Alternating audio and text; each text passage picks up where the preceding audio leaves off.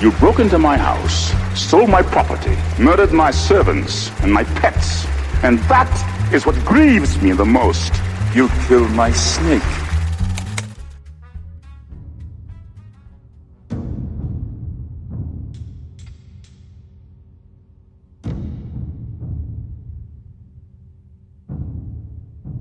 Between the time when Heaven's Gate drank United Artists and the rise of the movie franchise, there was an age undreamed of.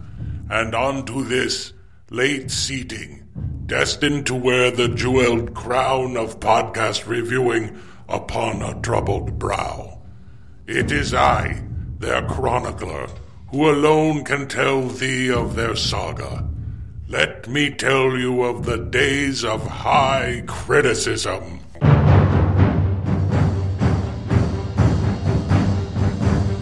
Hello, everybody, and welcome to Late Seating. I am Jason Harding. And I'm Steve Shives. And on this show, we take a classic movie, and we see if it lives up to its reputation, whether that reputation is good or bad. Right, Steve? That's what we usually do, yeah. And unless you haven't guessed, we're going to do a very particular kind of film from the 1982s. I say the 1982s because holy shit, a lot came out in 1982, Steve. Yeah, it was a busy year. It was the same year that gave us E.T., and gave us Blade Runner, and gave us Porky's, and gave us gonorrhea. That's a little private backstory. I was 13, so I didn't get gonorrhea, guys. I just was pulling it. I was trying to be edgy, and I'm sorry. I started this whole podcast gross. I'm sorry. Now everyone's picturing me as a 13-year-old kid with gonorrhea. You try to impress the kids by being edgy with your humor, and this is where it gets you. And now they're just picturing me watching E.T. with a Bernie penis. Yeah, see? Let this be a lesson. Worse. Let this be a lesson, not just to you, I'm not Jason, crying. but to Shut all up. prospective podcasters. Oh. Now, what movie are we going to do? We just named all the really big ones. We're going to do a little film called Conan the Barbarian. Conan the Barbarian! Another one of Steve's favorites, which is fantasy movies, right, Steve? Yeah, this one's, there's fantasy, but there's chopping it off of heads, too, so it's... Well, I don't get it. There's chopping off of heads in the Lord of the Rings movies. Yeah, but they're like 4 hours long. A 4-hour head chopping? No, that would be okay.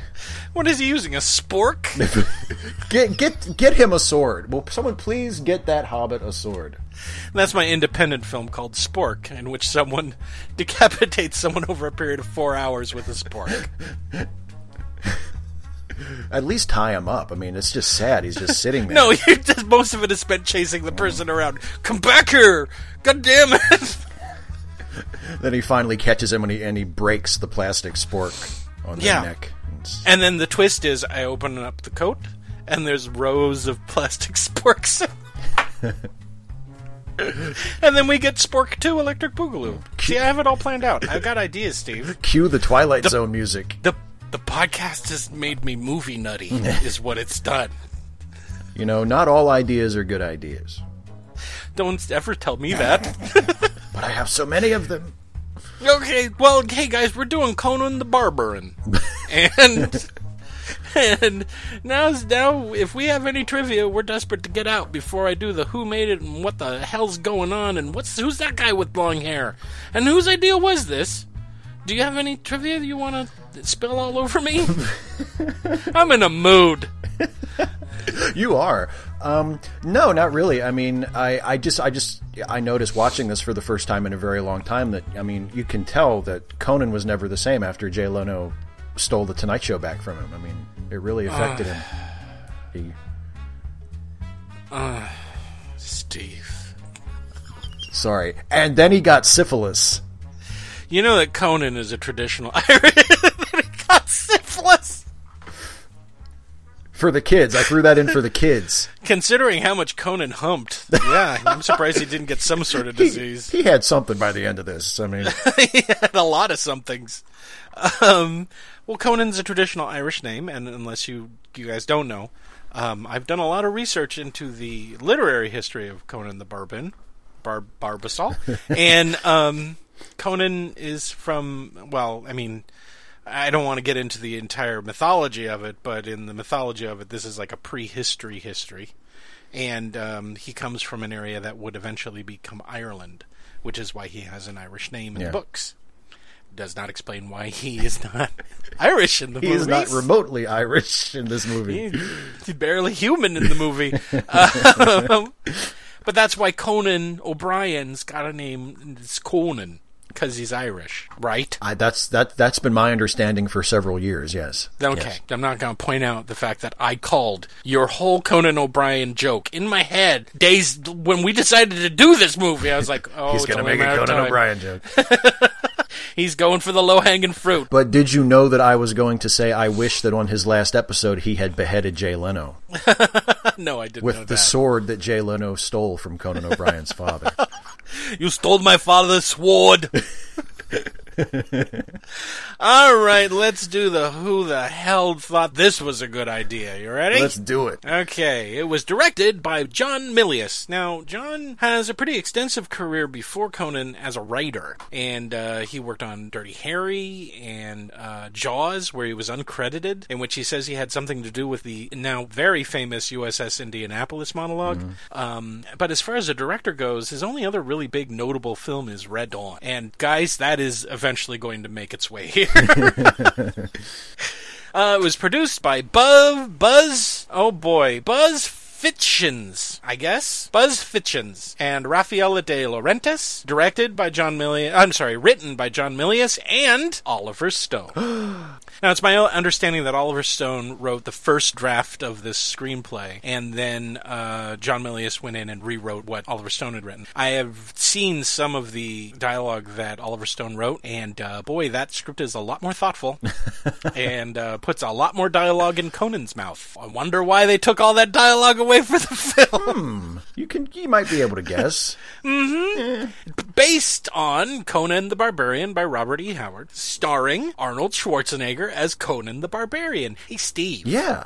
You know, they had other people in mind for Conan the Barbarian. They did? Yeah. Want to know who some of those people are? Yeah, I would love to know who some of those people were. Well, the first one was William Smith, and William Smith was eventually cast as Conan's father. Huh. Now, he's a character actor. You've seen him on plenty of TV and in other movies and stuff. He's a little old. He looks really old, so not a good fit. But the next one is not a fit in any way, shape, or form. Who would that be? Charles Bronson. Oh, yeah. No.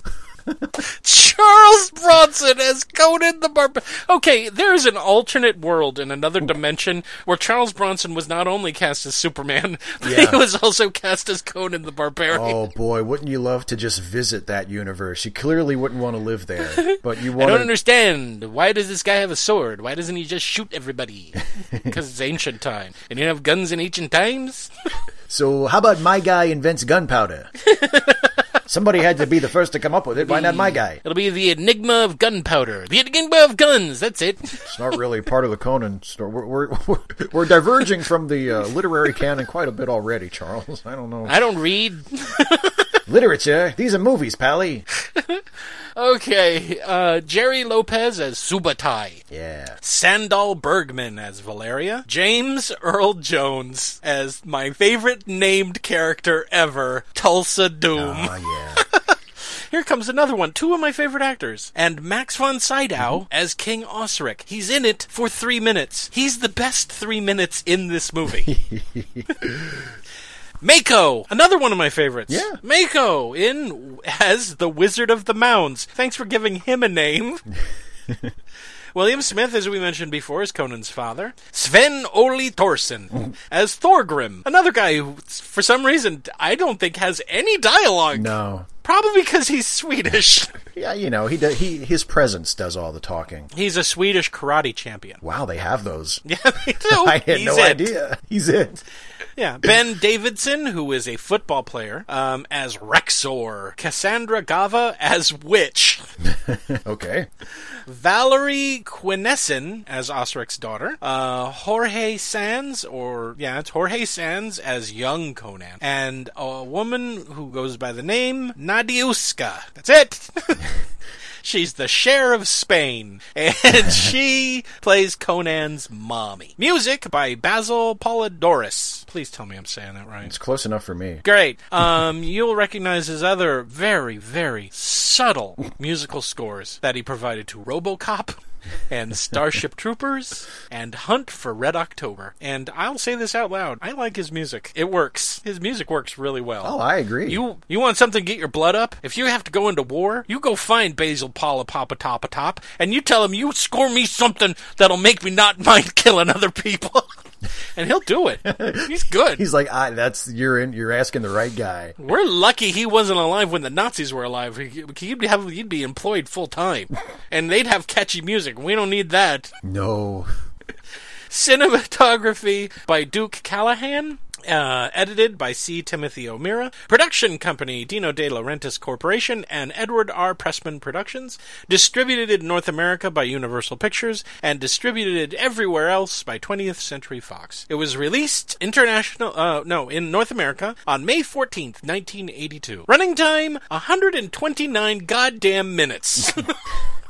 Could have been worse. Could have been longer. It could have been longer. Budget, $16 million. Box office, $130 million. Enough to earn an awful sequel. I mean, at that point, they almost had to make another one. Well, yeah, but I mean, it wasn't like the major blockbuster. It wasn't like it made gajillions of money, but it made enough to earn a sequel. Yeah. And granted, the production quality on the sequel is better, but I just don't like it. It had a monster in it. Yeah. Well, I mean, once you've seen Schwarzenegger swinging the big sword, that's pretty much it. Yeah, yet I don't care if he is, fighting a monster. And I don't mean Grace Jones. I mean, there's like a goopy monster. I'm sorry, Grace Jones is a human being. She just seems otherworldly. And that's on her. She does it on purpose. All right, Steve. Now, here you go. Here's your battle thong. Oh, sweet. I hope it fits. It's got to be snug. Here, practically wear no armor at all. No shirt, nothing. Here's your little headband helmet. It spikes. It's really ineffective. Go ahead and put that on. I got it. It'll make me look scary. Yeah, here's your 900-pound sword Cool. that you're just going to swing around. Oh, by the way, Schwarzenegger did his own stunts in this. Well, I mean, who's going to double him at this point in his career? They were like, we can't find anybody. He's literally as big as a house. Although it would be funnier if they managed to find a normal-sized person to sub in for him, and every time they cut away, he shrinks. Yeah. Or they can only cut to incredibly wide shots where you can't even see what's going on. Why do they even... is that Conan? Right. Here's your fur booties. Oh, thank you. And later on, after the review, I promise you, we're going to go see that witch for some... Oh, that's what I'm here for, buddy. And hopefully she won't turn evil and try to, eat us while we're having sex with her. Well, if she does, whatever. Then we can just throw her into a fucking fireplace. Like in Hansel and Gretel, right? Yeah. Hansel, what are you doing with that witch? Don't look at me. Open the oven door. Oh boy, my mood is just continuing. I don't know where I'm going. You ready? I'm going to strap on all of this armor that you actually need for fighting with swords. Hey, wait a minute. And let's go into the world of Conan the Barbarian. Mm-hmm. That was a dramatic pause there. Steve? Yes. Take it away. Into the ancient land of Hyboria. Hyboria, that's correct. Well, we get an opening narration from the character, from the wizard character, the character played by Mako, though we don't know that yet.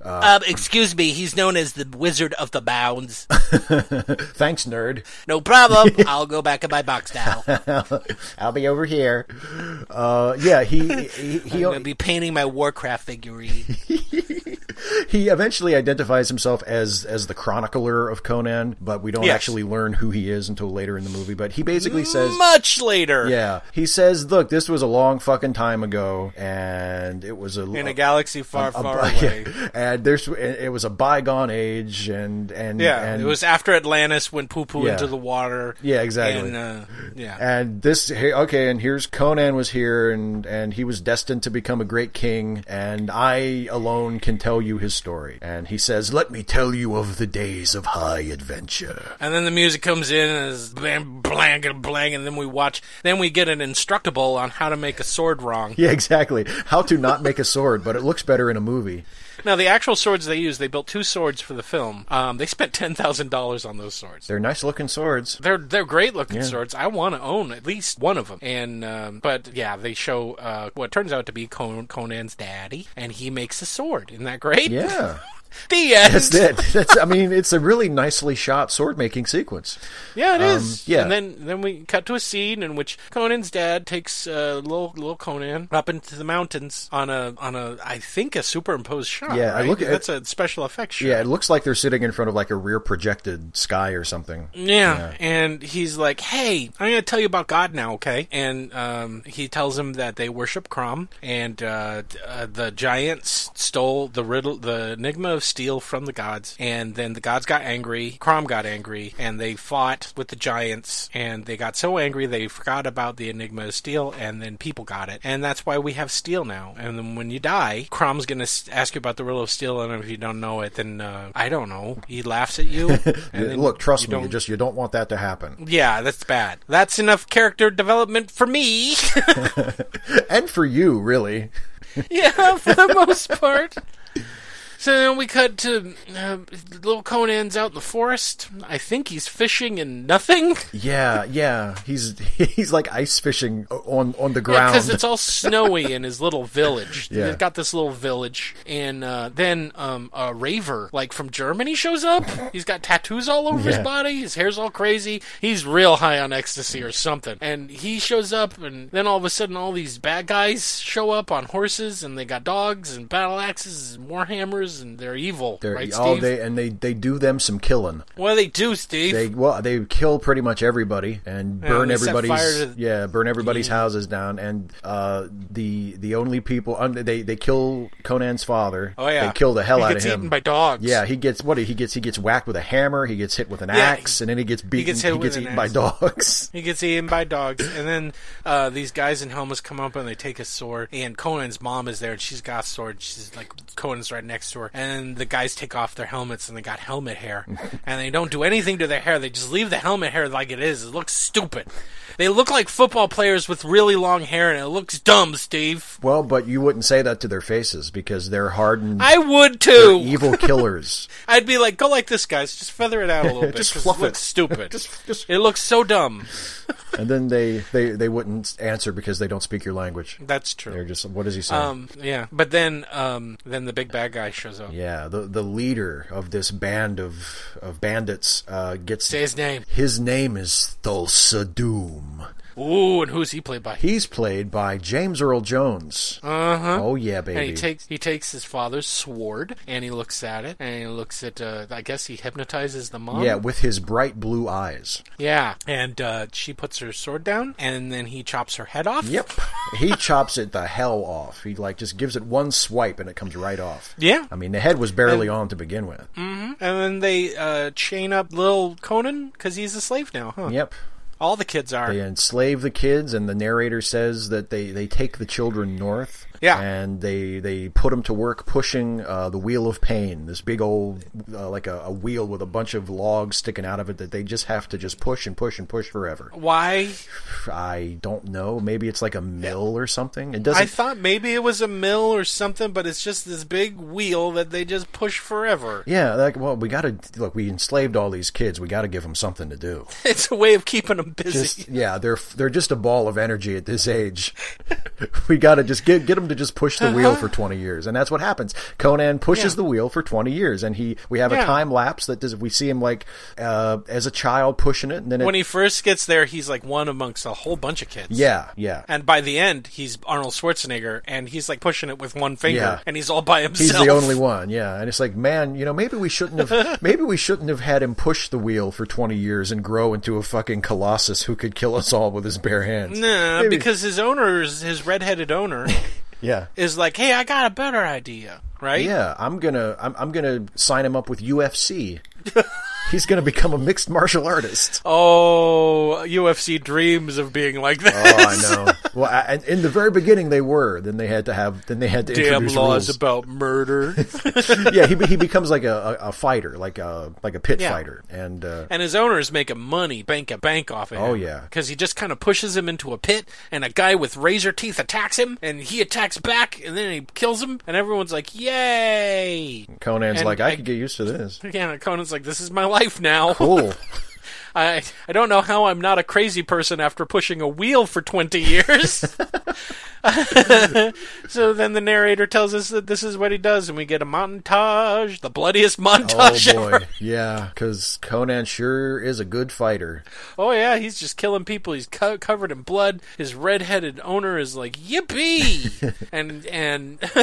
and we find out that Conan, his victories were too numerous to count. He's just one big old murder machine, right? Yep.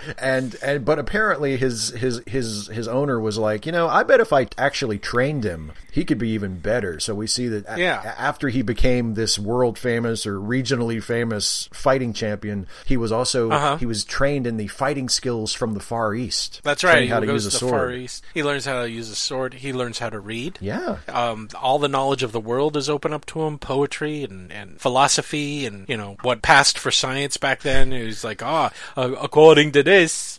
Wait, I gotta go back to my German again. According to this, if I take a chicken and throw it in the air, where it lands will tell me where my bride is. Science!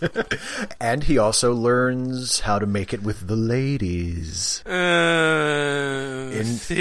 we go. In front of people in a cage. He's kept in a cage. They bring in a naked woman. He covers her. The whole scene. He covers her with a blanket. She's terrified. He covers her up with a fur, right? Yeah. And he's very gentle and very nice. And then he fucks her against her will. Yeah, he gives her a few moments of gentleness first, which relatively speaking makes him one of the nicest people in this movie. True enough. That's true. On the sliding scale, And then, for no reason, his owner frees him. Yeah. He's like, I chopped your chains off. Go. Just The go. narrator says something about, like, having a wild animal or something along those lines. But basically, his owner trained his slave to become an unstoppable murder machine. And then let him go. Yeah. Now, I would like to point out that after 20 years, after seeing your parents murdered, then pushing a wheel for 20 years, then becoming a murder boxer, and then learning, and then also having sex in front of other people. He's not completely insane at this point. No, he's actually kind of a low-key dude. He's so low-key, he barely talks. Considering all he's been through. So now we cut, and he's running away from dogs. Yeah, the dogs are after him, and he climbs up this mound of rocks. The mound of rocks of plot convenience. Yes. Yeah, he runs right into it. Yeah. and he finds a hole. Hey, go ahead. Yeah, he finds a hole, and he jumps down, and it's like a tomb. It's like... No, he can't jump down things. Remember, that's right. This movie wouldn't be Conan if we didn't hear Arnold Schwarzenegger do this a lot. Which, for you film trivia buffs, his first lines in the film. That's true. He falls into the hole, and he finds a corpse. Yeah, a whole bunch of dead people. Yeah. Now, book nerd. Actually. I think what they wanted... Oh, yeah. Hey, nerd, get up. Oh, sorry. Well, actually, I believe that this was supposed to be an Atlantean tomb with an Atlantean king, because Conan is actually descended from the Atlanteans. Okay, thanks. Get back in your box. Shut up, nerd. Here's a tribble. Oh, goody. Don't feed it. So the king's sitting in like a throne, and he's got a sword, and Conan's like, I gotta give me that sword. I've got to get that sword! He gets the sword, he knocks all the crap off it, and then the skeleton in the throne gets all depressed. He took my sword, man. It was the only thing that I had to keep him to me going. The one nice thing I managed to keep. He climbs out of the hole with his new sword, knocks the chain off of his ankle, kills them dogs, and makes a nice fursuit out of it. Yeah, baby. And now we have... we see a lot in this.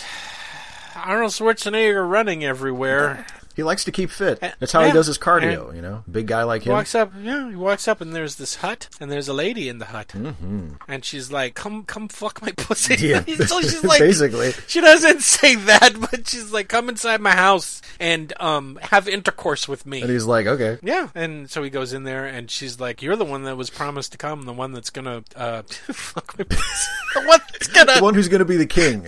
The one that, yeah, that's who you are. And he's like, I want to know more. And she's like, wait, they talk about price or something, right? And he mentions looking for the standard of the people who killed his people. Yes, and she says she has that information, but it comes at a price, right? Yeah, and the price is a good dicking. Conan's wang, and he's so good she turns into a demon. Yeah. I mean, it happens from time to time.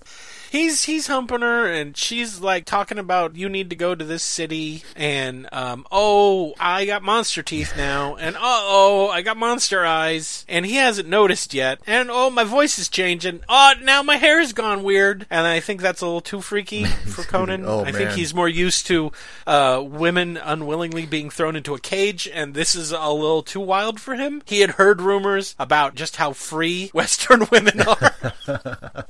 I mean, they turn into vampires. I think that's too much freedom. I think she's a witch. She's the one that's the witch. Yeah. And so he throws her into the fireplace. Like you do.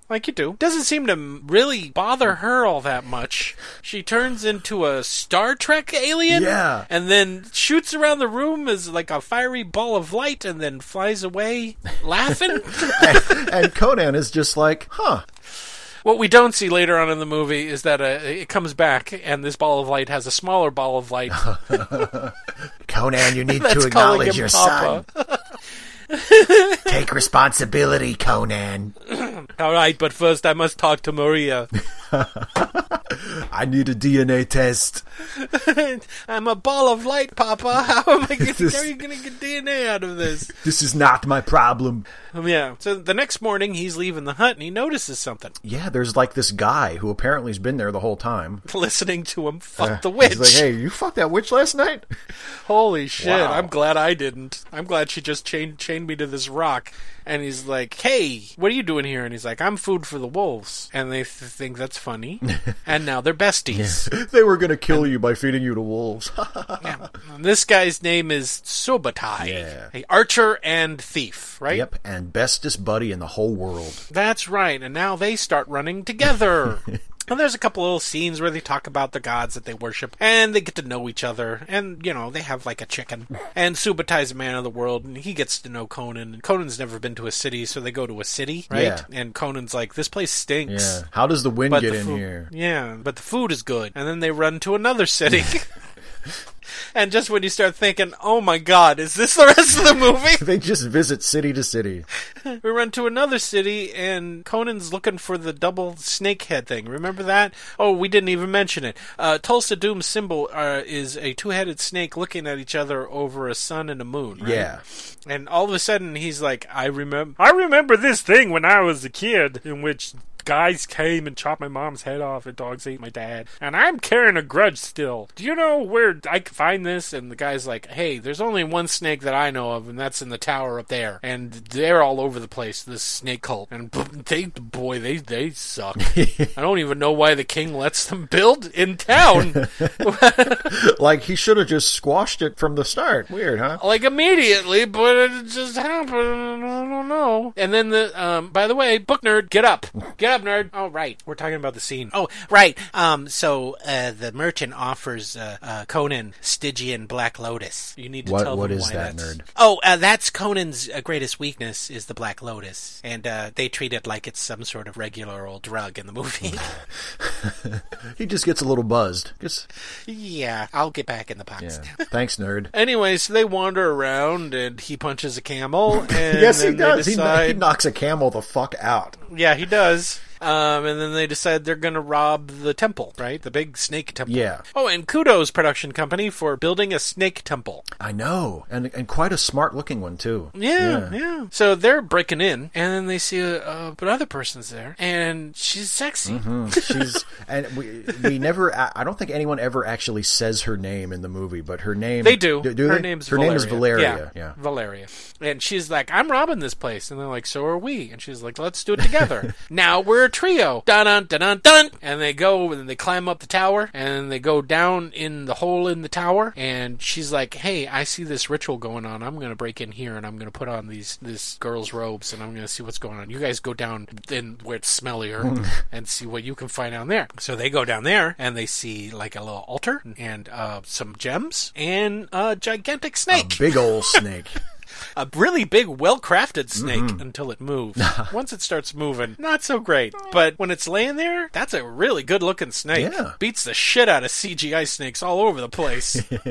So what do they do, Steve? Conan sneaks into the room with the snake, and he steals the gems, including the real big red one that is called the Eye of the Serpent. And then the snake wakes up, and he's like, what are you taking my jewels for, asshole? Jerk. Yeah. So Conan has to fight the snake, and it's a short fight. It's not a very long fight, and Subutai gets there to help him out and shoots the snake with a bunch of arrows, and then Conan grabs his sword and hacks the snake's head off, like you do with that snakes. was good, too. Yeah. That's a really good... Actually, guys, good job on the chopping off the snake's head. Yeah. Because that's in camera. Yeah. It's not like, let's pan away and then pan back to his snake with the snake on. Nope. We see him hacking that head off. Yep. Meanwhile, right above it, there's like a pit that opens up to the snake. There's this girl who's having like a freak out in front of one of the dudes, in front of Rexor. And Rexor, I guess, is the high priest of this tower. And Rexor was one of the dudes that was there when they attacked Conan's village. And he doesn't look any older at all, whatsoever. Not even a little bit. He takes care of himself. I guess, but then meanwhile, one of these women is like half naked and flipping out all over the place. And then he claps his hands and she steps forward to drop into the pit, I guess to be eaten by the snake as a sacrifice. And instead, she's real disappointed because she lands on top of a big old dead bloody snake. Which is gross, you know? And Rexar goes, uh-oh! And then everyone starts running around, and then they see Conan and Subutai climbing up the ropes to get out. Yeah, and also don't forget, at this point, this is the scene where, as they're fleeing, Conan sees a medallion that has the double snake standard. And he's like... Big jade medallion, and he takes that for himself. Yeah, it's the thing I was looking for. And then there's a brief moment of comedy where Valeria is holding up her knife, saying, chase after them, and then Rexar notices that, hey, you're not part of our group, and then she knocks them over and wraps a cord around a guy's neck and throws him down the pit, and then uses the a pulley action, and she goes all the way up to the top because she's apparently a lot better at this than the other two. Yeah, we establish very quickly that Valeria is kind of a badass. Yeah, she's braver, and she's smarter, and they get up to the top, and she says her catchphrase, which she says several times in the movie, do you want to live forever? And then she jumps off and into, we assume, a pond. Yeah. This little fat pond-like thing outside of the thing. And then they jump off, and then we hard cut to them with money. Yeah, because they've been stealing shit left and right. Yeah, they've stole a bunch of stuff, and they're living it up, and they're drinking, and they're eating, and they're having a great time, and Conan and Valeria start fucking each other. Yeah. And we can tell it's love because it's not forced at all. No. She wants to. And she doesn't turn into a witch or nothing. And Conan doesn't know what to do at first. Like, shouldn't this go terribly wrong? And then the King's Guards come at a very inopportune time when both of them are too drunk to fight. Yeah. In fact, Conan's face is... he's face down in a bowl of the worst looking soup I've ever seen in my life. Yeah, like that's actually a very funny scene. Yeah, because it's like, hey, can he breathe? He's been down there for a while. Conan died in soup. So the King's Men take them up to King Osric, played by Max von Sydow, who acts the shit out of this scene. Yeah, he there is no scenery left unchewed when he is done. Well, he's not exactly chewing the scenery. He's just so goddamn good. This is a really good by scene. comparison to everybody else. And he's like, hey, you guys broke into the tower, and the assholes from that tower came into my throne room, and they were threatening me. Can you believe that shit? I think you guys are great. Yeah, and he shows him a dagger, which they call the fangs of the snake, and he's like, we took this out of one of my friends who was killed by his own daughter, and these snake assholes with Thulsa Doom, they stole my daughter, and and Conan's like, Thulsa Doom? Yeah, he's like, huh? He's like, yeah, he's an asshole, and anyway, I don't want my daughter to come back and stab me with one of these freaky daggers, so you guys have to go and steal her back for me, and here's a bunch of rubies to pay you, and now you have to go steal my daughter back from Thulsa Doom, so go. And then he has one of the great lines that really informs everything we need to know about the character, which is there comes a time when gold loses its luster, and treasure ceases to glisten, and the only thing that you have left is a father's love for his daughter, and you're like, God damn it. And Conan's like, yeah, whatever, let's go. I don't understand the words you just said that came out of your mouth. So, but there will be gold. Okay. And his companions are like, fuck that king. He just made us rich beyond our wildest dreams. He gave us the money already. Let's just go. And Valeria gets some character development, because we can't give any lines to Arnold Schwarzenegger, so we give her some lines in which she's saying, like, I've not had a very good life. And I've spent a lot of my life looking in other people's windows, seeing other people who have somebody, and they look happy. And that's all I want. Can't we just do that? What's Conan's response? He waits for her to fall asleep, and then he leaves. Yeah. He goes to find Thulsa Doom himself. Yeah, he leaves behind all the treasure because he's got revenge on his He's like, mind. you keep the money, I just want to kill some folks. Yeah, so he's running, and he runs into some of the followers who are going to Thulsa Doom's Doom Tower. Yeah, the Doomboree. And they're all holding flowers, and they're like, come on, join us. Learn to embrace emptiness or something. Be a snake-loving nihilist hippie, which is apparently what we are. And he's like, no, thank you. And he goes, and now he meets the Wizard of the Mounds. Yeah. And he's like, I live out here, and no one bothers me out here, not even Thulsa Doom. Are you going to go see him? And he's like, yep. So he gets some flowers, and he shows up at the temple, and there, like you said before, a bunch of hippies. And then he runs into the only gay man in all of Hyboria. Yeah. A high priest who's like, muscles, I love you. And he's like, hey, let's go over somewhere more private. And then he beats the shit out of him and takes his robes. He beats him unconscious, strips him naked, leaves him to die. Guys, in 1982, that was a thoughtful, considerate role for a gay man. We have come a long way, baby. Holy shit, have we. Anyway, now he's dressed up like a monk, and he's using that jade thing to get all the way up onto the temple, right? Yeah, he shows it to a few guards, and they're like, go ahead. And then he shows it to the last guard, and the last guard kind of takes it from him, and he's like, oh, shit. And this belongs to the snake. Yeah, because while Conan's, he's like, sure, take it, whatever, I don't care. Yeah. And he keeps climbing up the steps, trying to make his way closer to the top. And meanwhile, the guard who took the medallion from him has shown it to Rexor and the other guy. And Thorgrim. Yeah. The two guys who were there with Thulsa Doom when Conan's family was killed, and they're like, hey, that priest had this. Something's rotten here, folks. And they're like, they sneak up to him while Thulsa Doom's up there going, hey, I'm the shit. And then they grab him, and then they grab Conan, and then they beat the shit out of him, much like Christ. Mm-hmm. What? I didn't get that at all. No, and then Thulsa Doom shows up, and he's like, hi, I'd like to talk to you now. And they beat him up a little bit more, and he goes, hey, listen, you broke into my house, you killed my servants, you killed one of my pets, a snake. Yeah, that really pisses me off. A lot of us are bummed out. That was an awesome... You didn't, before you killed it, at least acknowledge that it was a pretty awesome snake. And Conan's like, you killed my father. And he's like, oh, I did that when I was young and I wanted steel. And I found something a lot better. It's called fanaticism. Watch this. And he looks up and he goes, hey, come here, little girl. And there's a little girl way up there, and she just steps right off and falls right to the ground. And he's like, wasn't that cool? I can do that. That's what I can do. See, that's more power than you'll ever have. Crucify him. Yeah, basically.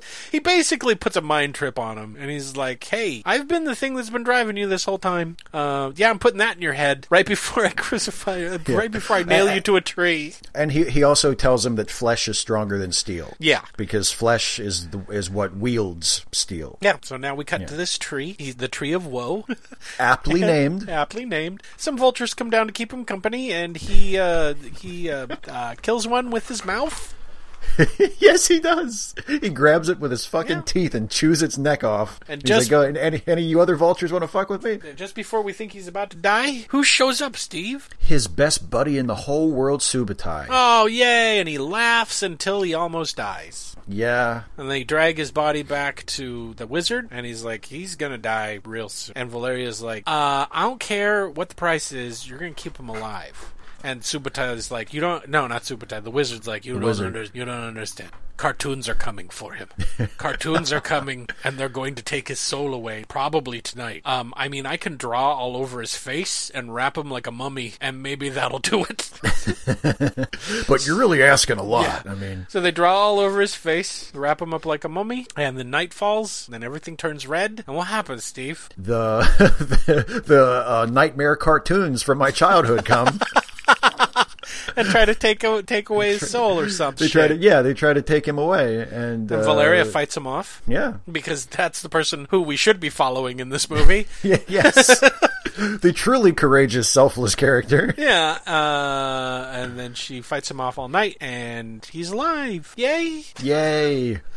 And they're like, okay, for real, because here's the deal. We're going to go get the king's daughter back. And that's it, Conan. Yeah, we're not going to go on a revenge rampage. We're not going on a kill crazy rampage because you're dead parents. It's a brutal world, and quite honestly, they probably went relatively quickly by comparison. Yeah. Like, we know your mom did. In case you haven't noticed, we're like the only 3 non-assholes in this entire world. And you're on the edge, Conan. Okay, you're kind of an asshole too. So yeah, as near as I can tell, we're the only ones that aren't in a cult or aren't like guards for a king or just asshole selling shit. So we're gonna do it. So let's get painted up like zebras and let's go. So they get painted up like zebras. Sure, for camouflage. They break in the snake temple. Break into the snake temple, and they find an orgy. Yeah. A big cannibal orgy. Yeah, they're making hand soup.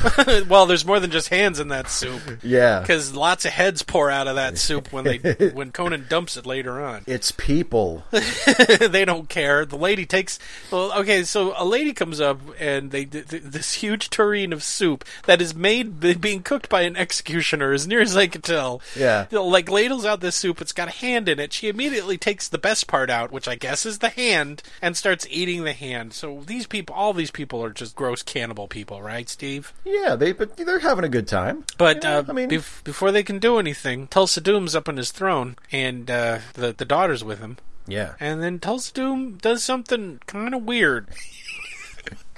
It depends on your perspective. If you think, turning into a snake is weird. Turning into a giant snake is really weird, Steve. He's just kind of, he's just sort of sitting there and he's like, I'm going to turn into a snake. Fuck it. What else have I got to do tonight? Is it possible that the reason he was so upset about the other snake dying was because in snake form, that other snake was his girlfriend? Maybe. It makes a lot more sense, doesn't it, if you think about it? He's like, I want to get my freaky deaky snake self. Or maybe he was, or maybe he was like, we switched shifts. That was supposed to be my day as the giant snake. That could have been me. Really makes you think. So when they start attacking everybody to get the daughter back, he turns into a snake and he leaves. Yeah, they kill everybody.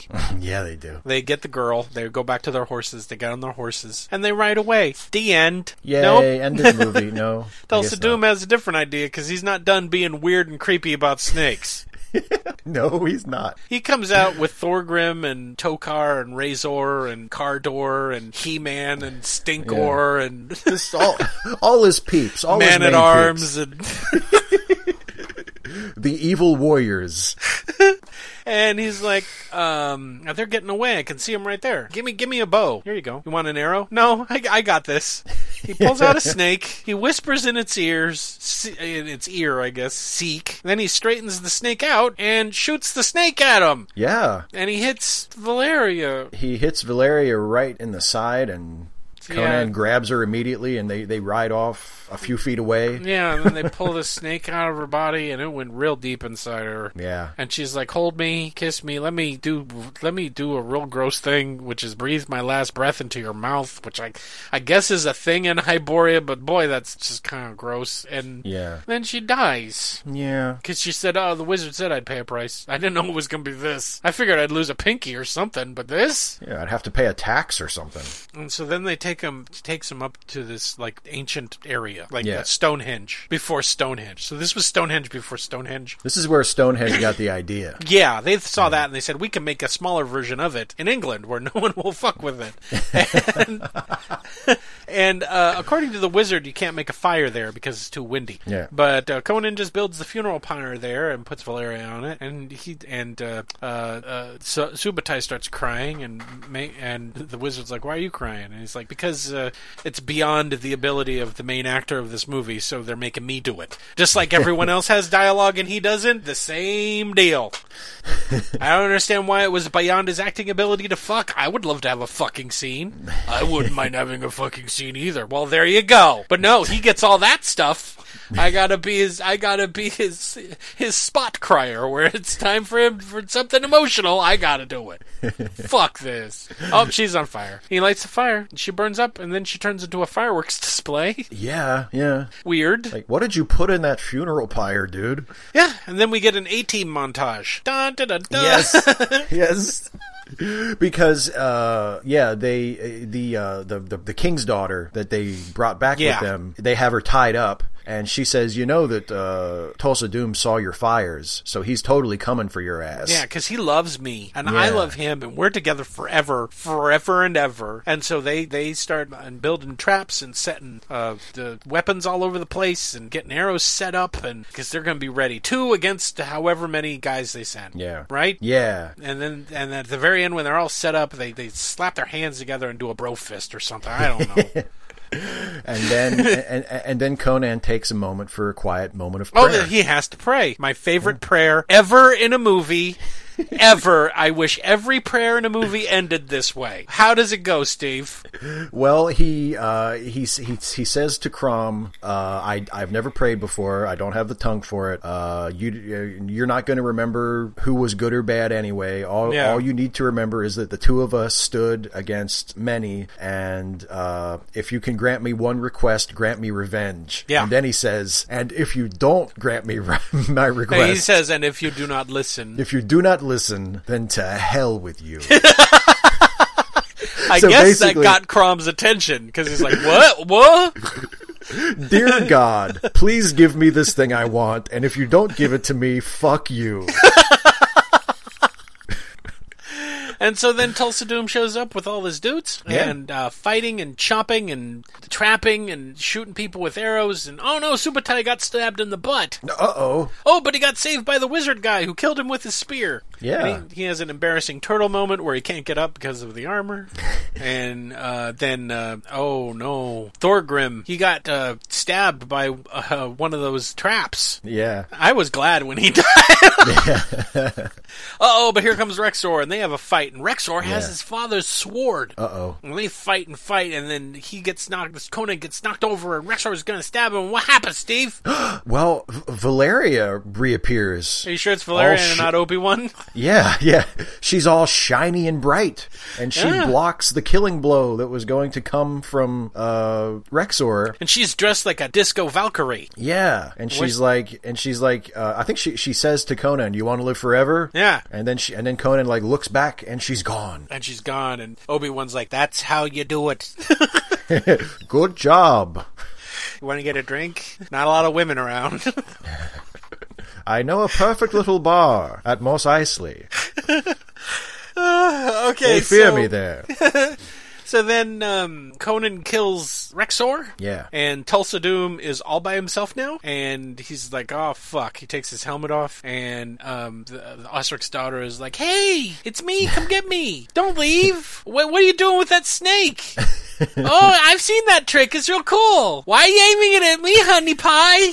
Hey, sweetie Munchkin, why are you aiming the deadly snake at me? And he shoots his deadly snake, but thankfully Subutai, with his shield, stops the snake. Yeah. And saves her. Yeah. And Tulsa Doom beats Cheeks. He's like, he's I'm gone. getting out of here. He rides away. Conan, in the fight with Rexor, his father's sword got broken. Mm-hmm. And we're like, oh, it's over? He's done this thing where he salutes the sky in slow motion? And we're like, okay, so we're having one of those endings where the bad guy lives. That's interesting. That's an interesting way to end the movie. I mean, I would expect you to kill Tulsa Doom, but I guess not. I mean, I'm fine with this ending here. It's a big battle scene, and it's over, right, Steve? No. Oh, that's right. There's a whole nother scene.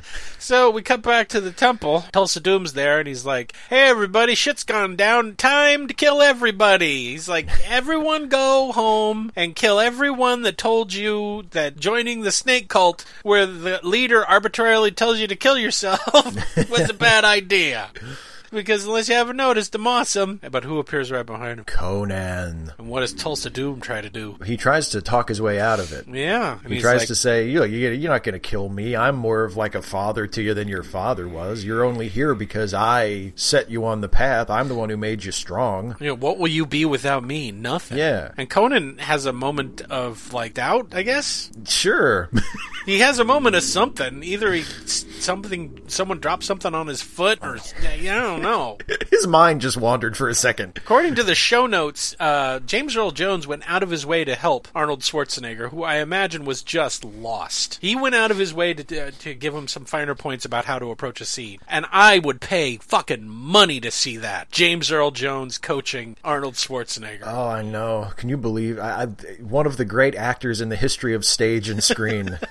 Trying to walk Arnold Schwarzenegger through a scene in one of his early films. They have two scenes together. Yeah. In which Arnold Schwarzenegger has one line of dialogue in one of them and no lines of dialogue in the other. Yep. Hey, filmmakers, here's I'm just going to do this before we end the movie. Taking away dialogue from somebody means that their performance has to be super strong without dialogue. It's not so easy. That means you need to actually escalate the talent of the actor. It doesn't let him off the hook. Anyway, does it work? They become besties? They become father and son. He becomes Tulsa Jr. Yeah. Conan joins the cult. No, he chops his head off. Oh, just in one strike? No. It takes a few. It takes a few hacks. Takes 3 with the broken sword, with his father's broken sword. Yeah, and then he holds up his head to the cult, and then he fucking pitches it down the stairs. Yeah, and the cult goes, oh, and they just go home. Let's go, everybody. We're done. And then he sets fire to the stone temple. Not quite sure how he managed to do that. He has a way with setting things on fire that aren't supposed to burn, apparently. Yeah, and so the stone temple's burning. We get a crossfade to Conan now, and he's older, he's got a beard, he's on a throne, and ending text. Yeah, that tells us basically... We've had a narrator this whole fucking time. Why is this not narrated? I guess Mako was like, I'm not reading anymore. I'm out. I'm done. You had me read all this shit. Was that 300 words? I'm done. You paid for 300. My contract was for so many words. I'm out. But yeah, and the text tells us, and Conan had many more adventures, and eventually he became king. But of Aquilonia. That's another story. The nerd just told me he became the king of Aquilonia. Thank you, nerd. Thanks, nerd. Do not speak unless you are spoken to. It was on that day that the critics poured all of their nerdiness into one vessel. And then what happens? Nothing. What? He just sits there and stares at us for the rest of the movie? He sits there and stares, and we fade to black, and then we fade up on the Tulsa Doom symbol, and then we get ourselves some credits. The end? The end. Oh. Yeah. Hey, Steve. Yeah, man. How did you feel about this sword and sorcery movie? To end all sword and sorcery movies, you wish. I know, right? Conan the Barbarian. You know, I have to say, if they were all like this one, I probably wouldn't mind so much. Really? Because it's not. I mean, obviously, it's not a great movie. Oh, no. In many ways, it's not even a good movie. In some ways, it's not a movie. I found it really entertaining. Oh, okay. It's what I would call. This is the kind of movie I think of when I think of like a good popcorn movie. Like you don't have. In fact, it's better if you don't think about it. Because a lot of it doesn't. You keep telling us not to think. A lot of it doesn't make any sense, but it's an engaging and entertaining and diverting 2 hours. I think it takes a lot of shortcuts with narration, with not having Schwarzenegger say very much, and by trading a lot on Schwarzenegger's presence, on just having him as like a big impressive guy like that. It leans very heavily just on that. Like, look, he's a big, strong, muscly guy, and look, isn't he impressive? And that's like 95% of his character, and what little tiny bit of a character arc he has is just incredibly simple. And he actually has far less character and less development than his two main companions. His other companion has none. And his other companion has none. But Subotai has jack and shit. He's just a thief and an archer. But he does save Osric's daughter at the end, so at least he does something true. selfless. And he gets all the dialogue that probably was Conan's. Yeah, and so there are things to look at. It has its shortcomings, and you can tell that they were sort of saddled with Schwarzenegger at this point, because, I mean, they wanted him because he was physically what they wanted for the part, but he was not yet an actor, and they didn't really trust him doing much other than just being big and physical. And yet, even though they sort of had that 200-pound stone on their back, they protected him fairly well, I thought. He only has a few lines. The few lines that he does have are serviceable. I mean, you're not going to come away from the movie thinking, boy, that Schwarzenegger's a hell of an actor. But they protect him enough so that he doesn't embarrass himself. Yeah, he's not an awful actor. He really is. He's not. Even at this point in his career, he's not an awful actor. And they don't ask him to do more than he can do. So he has that one big emotional line when Tulsa Doom is beating him, and he's like, "You killed my father, you killed my mother, you killed my people." Yeah. And it's not the best delivered line in the history of cinema, but it's not terrible. And it's serviceable. It works. Yeah. Within the context of this movie, it's acceptable, because that's the style of acting, and it's the kind of movie it is. Now, the unfortunate bit about that is he's acting against James Earl fucking Jones. Yeah, who is like, I could act around circles around this guy. Are you serious? And he does it. Right in that scene, he turns a ridiculous line like, "You killed my pets," and that's the most egregious of all. "You killed my snake." He literally says out loud, "You killed my snake." Yeah, and he sells it, He sells the shit out of it. So no, I would say it's an enjoyable, entertaining movie, and it doesn't wear out its welcome, and it has some interesting, some well choreographed fight scenes that aren't too acrobatic, that aren't too like showy. This was before the era where big budget movies would have fight scenes that last 10 minutes kicks and jumping and flying through the air. One of my favorite fight scene in the movie is probably Conan's first fight as a slave, when he's getting his ass kicked at first, and then he grabs the guy's arm and puts it behind his back and just starts punching his arm. It was a little bit like wrestling, wasn't it? It's a little but it was like wrestling in the sense that it told a very simple story of Conan getting the shit kicked out of him and then figuring out what he has to do to like win wrestling, the fight. Right, Steve? Yeah. I mean, protected is a wrestling term too. They protected Schwarzenegger. I wasn't going to bring that up, but since you brought it up. But no, Schwarzenegger does a good job from where his skill level is at this point. Yeah. The movie does a good job building around him and making sure that it doesn't ask more of him than he can do. And overall, I think it's a good movie. It's an enjoyable movie, and it's fun to watch. And if there were more, sword and sandal epics like this that were about 2 hours long and weren't too full of themselves and were silly, but were not like, not so self-conscious about it. Like, you can tell that there are some jokes in here, and there are some moments where it feels like the filmmakers are kind of having fun with it, like the fucking soup with hands in it. It's like, okay, come on. They had to know that was hilarious. Like, they had to do that on purpose. They had to know it was hilarious. Are we going too far? Put the hand in the soup. Yeah. Okay. Are you sure? Yeah. I think this is going too far. If you think that's too far, watch this. Hey, lady, take a bite out of the hand as soon as it's in the bowl. It's like, they have to be doing this on purpose, right?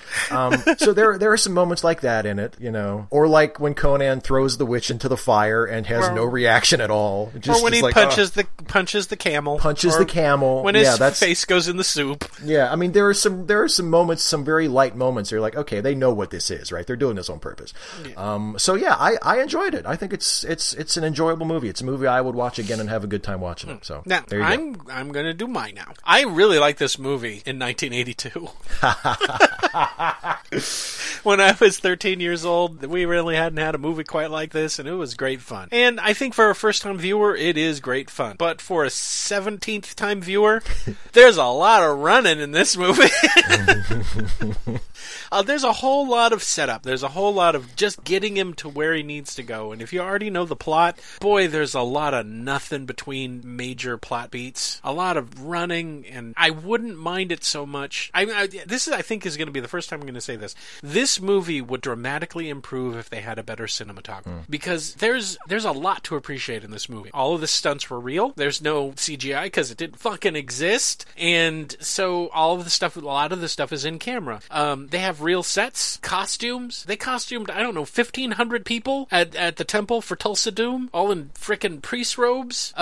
They spent some money, and this is as close as we're going to get to a modern epic like Spartacus was back in the 60s, where they had to build shit and film on location, and people actually had to be in the place where they were filming. And I think that for the locales that they were using, had they had a better cinematographer that could shoot landscapes better, this movie probably would be drastically improved, because now when you cut to those scenes of them running across fields or running through the blighted landscape of Spain, it's kind of flat and static and kind of uninteresting to watch. I still enjoy the parts where things happen, but it's getting to those points that's kind of tedious for me, and I will wholly admit it's because I've seen the movie too many times. I watched it a lot when I was a teenager, but it's still a good movie. It really is. It's not smart. It's not trying to come up with anything terribly deep. There's no theme running through it. I know that some critics at the time when it came out said that it was forwarding fascist ideals. I'm really having a hard time trying to see that. Conan's not a fascist, he's just a barbarian. It's kind of like if he was leading an army and forcing people to do what he wanted, I could see that, but unless they mean Tulsa Doom, but isn't he the bad guy in the movie?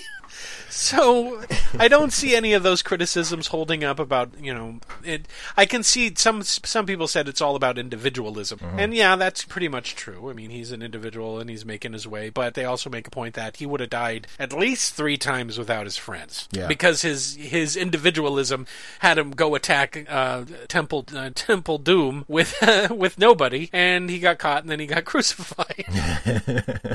So take that, libertarians. Yeah. So with the exception of a few performances, and by performances I mean a series of monologues. one by his father, one by Max von Sydow, and about 3 or 4 from Tulsa Doom. The performances aren't great. The actors aren't the strongest in the world. Out of the trio, Valeria is the strongest actor out of the 3. I have a feeling that almost all of Subotai's lines were dubbed, or at least ADR'd. And we have that problem where the filmmakers decided that Conan just wasn't going to talk, and that everyone else would talk around him, which can get frustrating because he is our central character who we're following all the time. And by the end, you're like, I have no idea who this guy is other than the rudimentary, you killed my girlfriend and now I want revenge. On top of the revenge for when you killed my parents. So that's like triple revenge right there. There's a couple of quiet scenes, character development scenes that I appreciate. Is it my favorite fantasy film? No. But would I kick it out of bed for eating crackers or turn it into a witch? I wouldn't do that either. I like it. It's a good film, and I think for first-time viewers, there will be a lot there that you can appreciate and enjoy.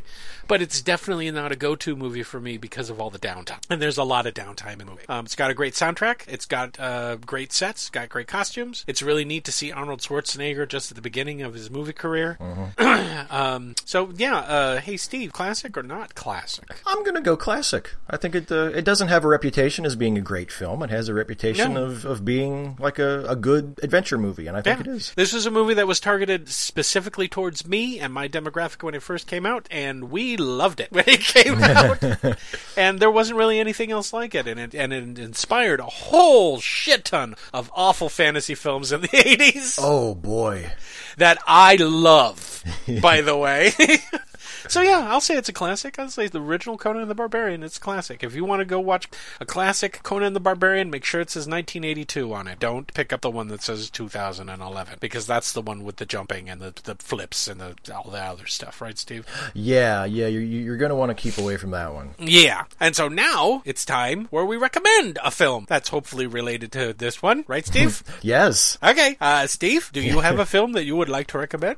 I do. I thought it would be interesting to recommend another Schwarzenegger movie, because Conan is the movie that really made Schwarzenegger a superstar.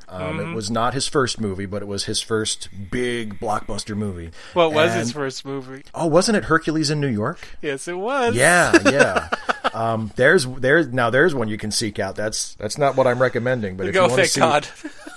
If you want to see how far he came by the time he did Conan, then watch Hercules in New York. No, actually, an interesting thing happened to Schwarzenegger after he had his 1980s and 1990s sort of heyday as a huge action star. Well, first he became a politician, and he started making fewer movies because he was the governor of California. Yeah. And then he got old at the same time. So how dare he? I know, what the hell, Arnold. So his output kind of slowed down, and he did this really interesting thing that a lot of action movie stars don't do, which is he became an actor. and not a terrible actor, actually, as it turns out. And he still does, when he does a movie here and there, it's still, genre stuff, but it's focused a lot more on him as an actor as opposed to him as an action figure. And as is so often the case in these movies that I recommend, I'm recommending a movie that is not a great movie, but is a good movie that is interesting, that kind of didn't get a lot of attention when it first came out. And it's a movie that Schwarzenegger stars in from about 2 years ago, and it's called Maggie. Oh, I've seen Maggie. And it's a little, like, 90-minute quasi-horror movie starring Schwarzenegger and Abigail Breslin, and they play a father and a daughter, and they are living in a world that is trying to cope with being in the grip of a zombie apocalypse. And the zombies in Maggie work basically the same as zombies in other zombie movies work. Yeah. Except that it's a lot slower. The zombification process takes a while. Gives you a lot of time to think about it. Gives you a lot of time to make a movie about it. So Arnold Schwarzenegger plays the father of a teenage girl who is infected with the zombie virus, and he sort of has to decide what he's going to do with her, because the government has set up these... Basically, the government gives you options. They say, look, when a person is infected, you can turn them in and we'll take them away and humanely dispose of them, supposedly, or you can take care of it yourself. You know what I'm saying? Yeah. But you have to do something. Shotgun cure. Yeah, but you have to do something. You can't just let them be zombies, because that's not an option for anybody. So Schwarzenegger is like torn between, his duty and his need to like protect his daughter and his love for his daughter.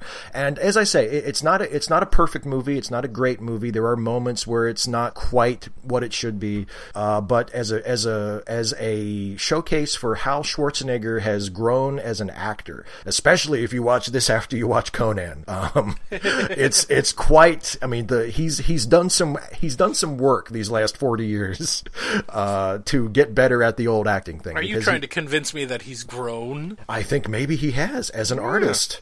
And I think it's like I say, it's a very interesting movie that didn't get a lot of attention when it was first released, and it's worth a look. So if you want to see Arnold Schwarzenegger, the 60-something faded action star / actor, and compare him with the early, pure Schwarzenegger of Conan, I would say check out Maggie. Cool. There you go. Okay, so, as you know, I usually recommend a film from the same year of the movie that we just reviewed. And, oh boy, Steve, 82 was a great year. It was a great year. Tron came out that year. Yeah. Tron, E.T., Blade Runner, tons of movies. The Thing. Maybe, that's in like my top 5 of my favorite movies of all time. Fast Times at Ridgemont High. But I try to recommend a film that's kind of related to what we watched. watched. And I was going through the list of movies in 1982, and then I saw A Glistening Jewel, something that is near and dear to my heart, something that I love, that I like more than this movie, the one that we just reviewed. It's awful. It has no production value at all whatsoever. Made on the cheap, super fast, but for whatever reason, I will watch this movie in a heartbeat over Conan the Barbarian, because this movie ain't slow and just gets to its points right away. Do you know what movie I'm talking about? What movie is it? It's a little movie called The Beastmaster. Oh, yes! The Beastmaster. Absolutely. Now, for those of you who are new to our podcast, you'll know that my tastes run weird. And one of the weird places that my tastes go is I like cheap, corny, awful films from the 1980s. And boy, oh boy, The Beastmaster is just that. If you haven't seen it, it's set in some fictional fantasy land where Mark Singer plays Dar. That's his whole name, Dar. Yep. And he's got a special ability because of some witch shit in which he can talk to animals. And he's got a couple of ferrets, and he has this tiger that they painted black, and he's got a bird, and he's got a girl, Tanya Roberts, who's nude in the movie, who's named Kiri. Nude for PG nudity. What happened to you, nudity in PG movies? What is wrong with us? But also has John Amos from All in the Family, not from the Jeffersons. From Good Times. From Good Times, playing a badass with a staff, and Rip Torn. That's right, Rip Torn's in a fantasy movie, and he plays a super evil high priest named Max, and they fight all over the place, and there's these weird berserker creatures wearing hockey masks and flying bat people, and oh boy, it's bad. It's so bad, but it's so good at the same time. You'll laugh your way through this fucking movie. The production quality is awful. I'm not saying it's a great movie, guys, but it is just fun, and it keeps you engaged for, I think, the total hour and a half running time for the entire movie. If you haven't seen it and you guys like cheesy fun, then please see The Beastmaster. It actually made its money back. Kind of hard not to, considering that I think it had like a $3 million budget or something like that. And it inspired, I think, 2 sequels and a TV show. Yeah. So, yeah, it's not influential, but if you like cheese and you like cheap movies, Beastmaster, you'll find it. You'll find it anywhere. Probably find it for free someplace. And you'll watch it, and if you're not into that, you're gonna hate me. Okay, that's it. We're done, Steve. We're finished. Yeah. Hey, Steve. Yeah, man. Should we do it again? Like another one of these? Yeah, let's do Conan the Barbarian again. Okay. Let's do this exact show word for word. Hey, there are plenty of podcasts out there that are doing stupid shit like this, like watching the same movie every single time. There's a movie podcast out there where they watch some awful movie every day for a year or something, and they make a podcast about how their perceptions of the movie have changed. And I'm not suggesting that because I enjoy my sanity when I have it. So maybe we do a different movie. Okay. I can see the logic in that. Basically, what we've been doing this whole time. Yeah. Okay. And I think we should do, like a sci-fi movie. We haven't done that in a while. No, it's been a few months. And the last time we did do a sci-fi movie, it hurt us bad. Yeah, okay, so let's do a good sci-fi movie. Oh, okay, What are you thinking? Well, let's see. You know who is, you know what I really like in a sci-fi movie? Boobs? Other than that, robots? Robots, yeah. I like robots too. Robots are good. Maybe we could do a sci-fi movie that has like a prominently cast robot in the thing. Oh, okay. We just did an Arnold Schwarzenegger movie. Oh, you! I'm here all week, folks. Hey. I know what we could do that has a robot in it. Okay. And is a classic movie. Undeniably a classic film. Yeah. Let's do Forbidden Planet. Oh, I like that. That's good because the other one I had was the 1997 version of Lost in Space. Oh, well, I'd murder you. At the end Yeah, of see, that. I'm glad that you forced me to review that. No. I'm glad that you went first. You heard it here first, folks. Steve and I have the balls to go up and review what is considered a science fiction classic. Mm-hmm. Wouldn't you agree? Oh, yes, definitely. We're going to put on our big old smart hats and point out all the similarities between Forbidden Planet and The Tempest. What? Are there similarities? Like every other reviewer that ever mentions it. And we're going to see if Forbidden Planet lives up to its reputation as being a movie made in the 1950s. No, of being a classic. Yeah. So tune in next time where we jump onto a flying saucer and we pretend like hell that this isn't an episode of Star Trek.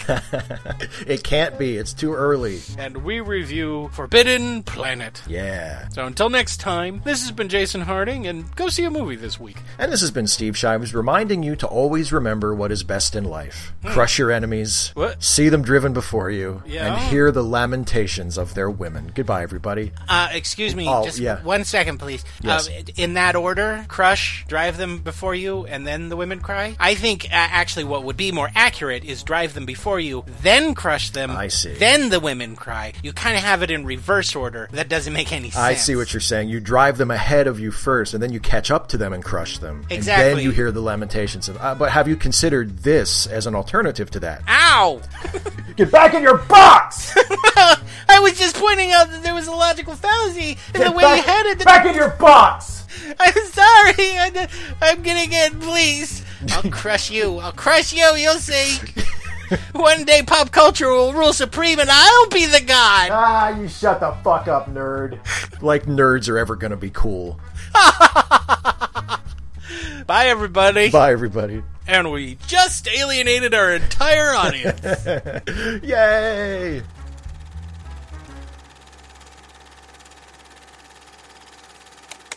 Late Seating is a Lemmy Listen podcast production featuring Steve Shives and Jason Harding. Music by Kevin MacLeod. Produced by Jason Harding. You can find more Lemmy Listen podcasts at our website at www.lemmylistenpodcasts.com. You can also find us on Facebook, SoundCloud, and iTunes under Lemmy Listen. Please like and leave a review. And thanks for listening.